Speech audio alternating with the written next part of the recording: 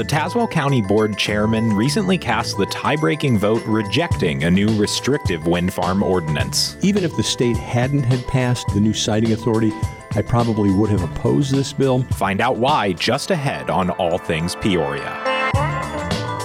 Good afternoon, I'm Colin Shope. Jody Holtz has the day off. Coming up, WCBU's Joe Deacon speaks to Tazewell County Board Chairman Dave Zimmerman about the county's approach to energy projects, and learn about new apartments aimed at the growing 18 to 24-year-old population experiencing homelessness in the Peoria area. We've kind of been long overdue for this. Plus, the Peoria Fire Chief explains a new program aimed at recovering money spent on fire responses from insurance companies. Those stories, plus local news, just ahead. This is WCBU's All Things Peoria on 89.9 FM and WCBU.org.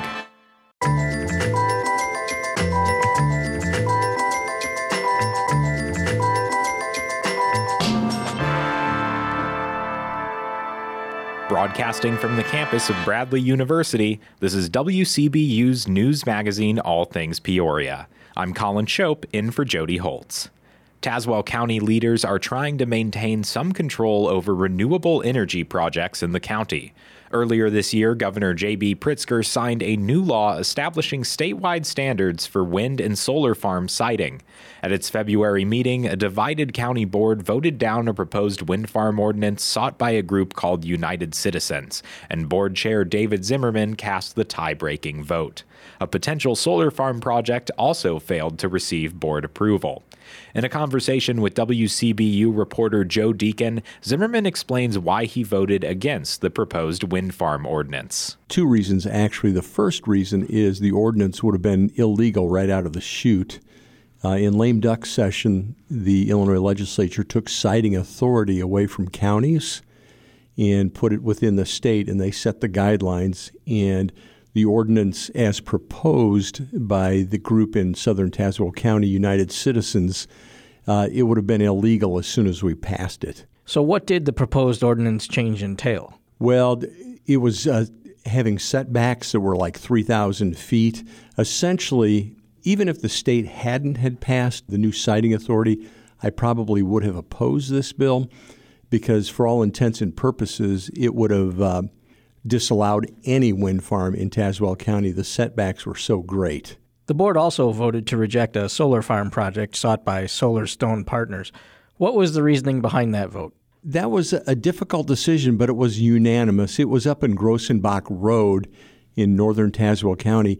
It was essentially in a residential area, and we would have had to change the zoning back to Z1. And that's the kind of spot zoning, for one, that we don't like to do. And then secondly, it was opposed by virtually all the neighbors in that area. The Pekin Park District land is where it would have been. And we've talked to the Pekin Park District. I think if they had to do it over again, that they would do a better job of communicating with the neighbors in the area to get their buy-in on this solar farm also. As you mentioned, in the lame duck session, there was legislation passed and later signed by Governor Pritzker that somewhat limits what counties and local governments can do in terms of regulating where solar and wind farms can go. What are your concerns with this new law? Well, from the wind farm side, it's helpful because they have a standard set of rules across the entire state of Illinois. From a county's perspective, we always oppose any bill that takes away local authority, whether it's any kind of ordinance. And so we oppose that, and we sent a pretty strong letter to the governor and the legislatures voicing that. The problem is that having Chicago legislators telling us how to do our zoning in Tazewell County, sometimes we find it kind of offensive. So are you open to allowing other renewable energy projects such as solar and wind farms in Tazewell County? Very much so. Very much so. I'd like to see wind farms. I think they bring some benefits. Road improvements for some of our poorer townships. It brings in property tax revenues for the schools. As a matter of fact, we currently have 15,000 acres under contract for solar. So they're coming to Tazewell County. Shifting gears slightly, what are your thoughts on the potential Wolf Carbon Solutions ADM pipeline and how that might impact Tazewell County? That's a good question because I'm getting mixed signals. I don't know that much about the CO2 pipeline. I know that it would start in Clinton, Iowa, and end up in Decatur, and it would cut through Tazewell County. And so I'm hearing two different things. I was invited to a seminar by a local environmental organization that I know is very much against that. And then I read an editorial in the Chicago Tribune on Monday, and they say that this would be a boon for Tazewell County. So the jury's still out on how Tazewell County will come down on this issue. We don't have a lot of authority in that regard, but we can voice concerns if we have legitimate concerns. So what other land use considerations will Tazewell County need to decide regarding carbon and environmental issues? Well, I mean, on a more practical basis, I mean, farmers have the concerns of a pipeline going through. Not that there's a lot of pipelines that go through Tazewell County right now, but when they put those in, they obviously tear up the crops, but the farmers reimburse for that. But long term, because of the compaction of the different cranes and bulldozers, it reduces the yields on those specific areas. But I'm not sure how Tazewell County would benefit other than some temporary construction jobs as they come through the county. Along similar lines to the Wolf ADM pipeline, where do you stand on possible deep well CO2 injection sites considered by Navigator? So I honestly don't have an opinion yet on those issues, Joe. They haven't come to Tazewell County formally, either organization, and presented their proposals. As I understand it, they're working very diligently in Iowa right now, and when they have everything squared there, then they'll come to Illinois. They go to the siting authority at the state. Once they've given them a certificate of authority, then we can voice some of our concerns, and the commission will take those into consideration. One other topic we've discussed before, what efforts are being made to improve broadband access in rural parts of the county? That's the $100 million question, and that's probably what it would cost in order for us to bring broadband to every household. There's not a whole lot of appetite on the part of the board to invest, and that's for a number of reasons. We have some members that are convinced that 10, 20 years down the road, that it's not going to be broadband that we're looking at, but it's all going to be wireless. So why would we invest literally tens of millions of dollars now in order to make that happen? Secondly, Tazewell County runs fairly lean, very lean. That's why we have one of the lowest tax rates in the state of Illinois. And so to go after the grants that are available, it gets very complicated, and then you have to have some matching funds that we don't have money set aside for that right now. So I think it'll happen, just not as quickly as maybe people in the rural areas would like it to happen. That's Tazewell County Board Chairman David Zimmerman talking to WCBU's Joe Deacon about broadband availability and renewable energy. To hear more of the conversation, go to WCBU.org. You're listening to All Things Peoria.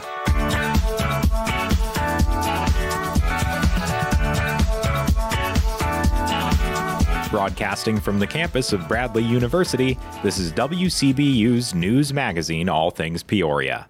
I'm Colin Shope, in for Jody Holtz. A new 4-story apartment complex in downtown Peoria will offer supportive housing catered towards youth experiencing homelessness. WCBU's Tim Shelley interviews Phoenix Community Development Services Director Christine Call about the project. The 18 to 24-year-old youth is kind of one of the growing demographics that we're seeing in the homeless numbers in our region, so we've kind of been long overdue for this. Many youth who are finding themselves in this situation include youth who have aged out of the child welfare system, disconnected from family of origin, oftentimes around LGBTQ issues, that kind of thing. So there's lots of reasons why this age group gets into this situation. So by having a dedicated program, it's going to allow us to do more age-specific, supportive services for this age demographic and stuff. Focusing on life skills that are unique to this age. As I explained to somebody the other day, there's a very big difference in the type of services that we give to, one of our 60-plus-year-old Vietnam veterans versus an 18 to 24-year-old who just aged out of, child welfare. So your approach to self-sufficiency is different. So that's part of what we hope to do by having a dedicated program. The other thing that the building will include is an arts collaborative space on the ground floor in the back part of the building. And the back part of the building will open directly onto where our mural is currently. You've probably seen the big Dream, Believe mural. And so we intend to kind of build out that whole area back there as kind of like an urban oasis for our residents, but specifically having some kind of an arts collaborative in the back of this building. The other financing that's included in the overall total is that there is a 15-year commitment of long-term operating support for 7 of the units in that building. So that's also included in the financing that was approved. Can you talk a little bit about some of the specific supports that this particular population needs? You mentioned a lot of them are aging out of foster care and probably need different supports than other populations, say. Sure. Well, if you think about it in the terms of like tenancy supports, right, which is kind of what we focus on about ending homelessness is, young people that are aging out don't always know, like, what do I need to look for in an apartment? How do I negotiate rent with landlords? How do I read through a lease and know what, the favorable terms are and the unfavorable terms and what my obligations as a tenant are under lease? Because they will be a leaseholder in this building. So it's, kind of a staging ground, I feel, to learn those kinds of things that, as many young people start going out on their own, they don't necessarily know about. So another example would be how many of them don't understand what it means when a landlord says you've got to get utilities in your name. They don't know what that means, and if they do know what that means, they still don't necessarily know how they go about it. How do you reach out to Ameren and get utilities? How do you reach out to the water company? So things like that, you're teaching them, how to be able to live independently as a good tenant. And then the other supportive services that are provided there are more around, the disabling conditions that they have. So the mental health conditions, substance abuse conditions, things like that. Those kind of wraparound services are also made available there. What's your timeline for demolition of the current building on the site and construction of the new building? We have a 12-month construction schedule. This is a small enough building. There's a chance that we will be early on that. The problem is that, as you know, we just opened the adjacent property this past year, and we hit all kinds of underground problems. There were actually structures under there and stuff, and so we were in a lot of delays. And so, we really extended this hoping, that we don't have a delay. So, I'm hoping March of 2024 is what I'm hoping for occupancy, and then there's a chance, especially, with the homeless population, we hope to get them in actually in the wintertime. So my contractor knows. I start laying the guilt on them, frankly, in December and saying, I've got people living on the street, can you move a little faster and stuff. So latest would be March of 2024. That was Christine Call speaking with Tim Shelley about new permanent supportive housing for youth experiencing homelessness in the Peoria area. You're listening to All Things Peoria.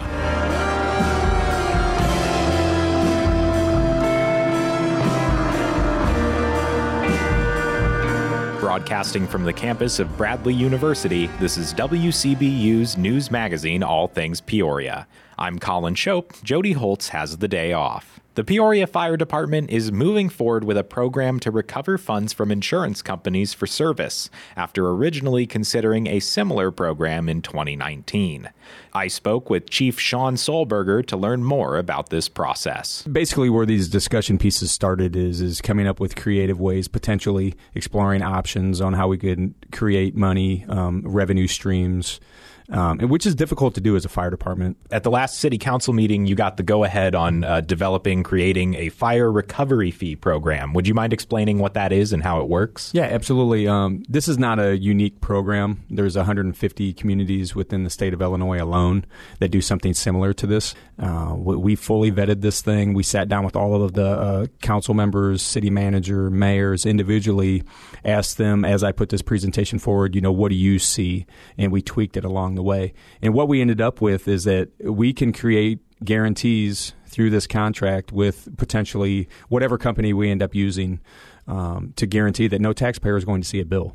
This is basically us, or me personally, going through all of these incidents, and if there's any provisions within homeowners policies, auto insurance policies, and so the provisions read potentially fire department services rendered.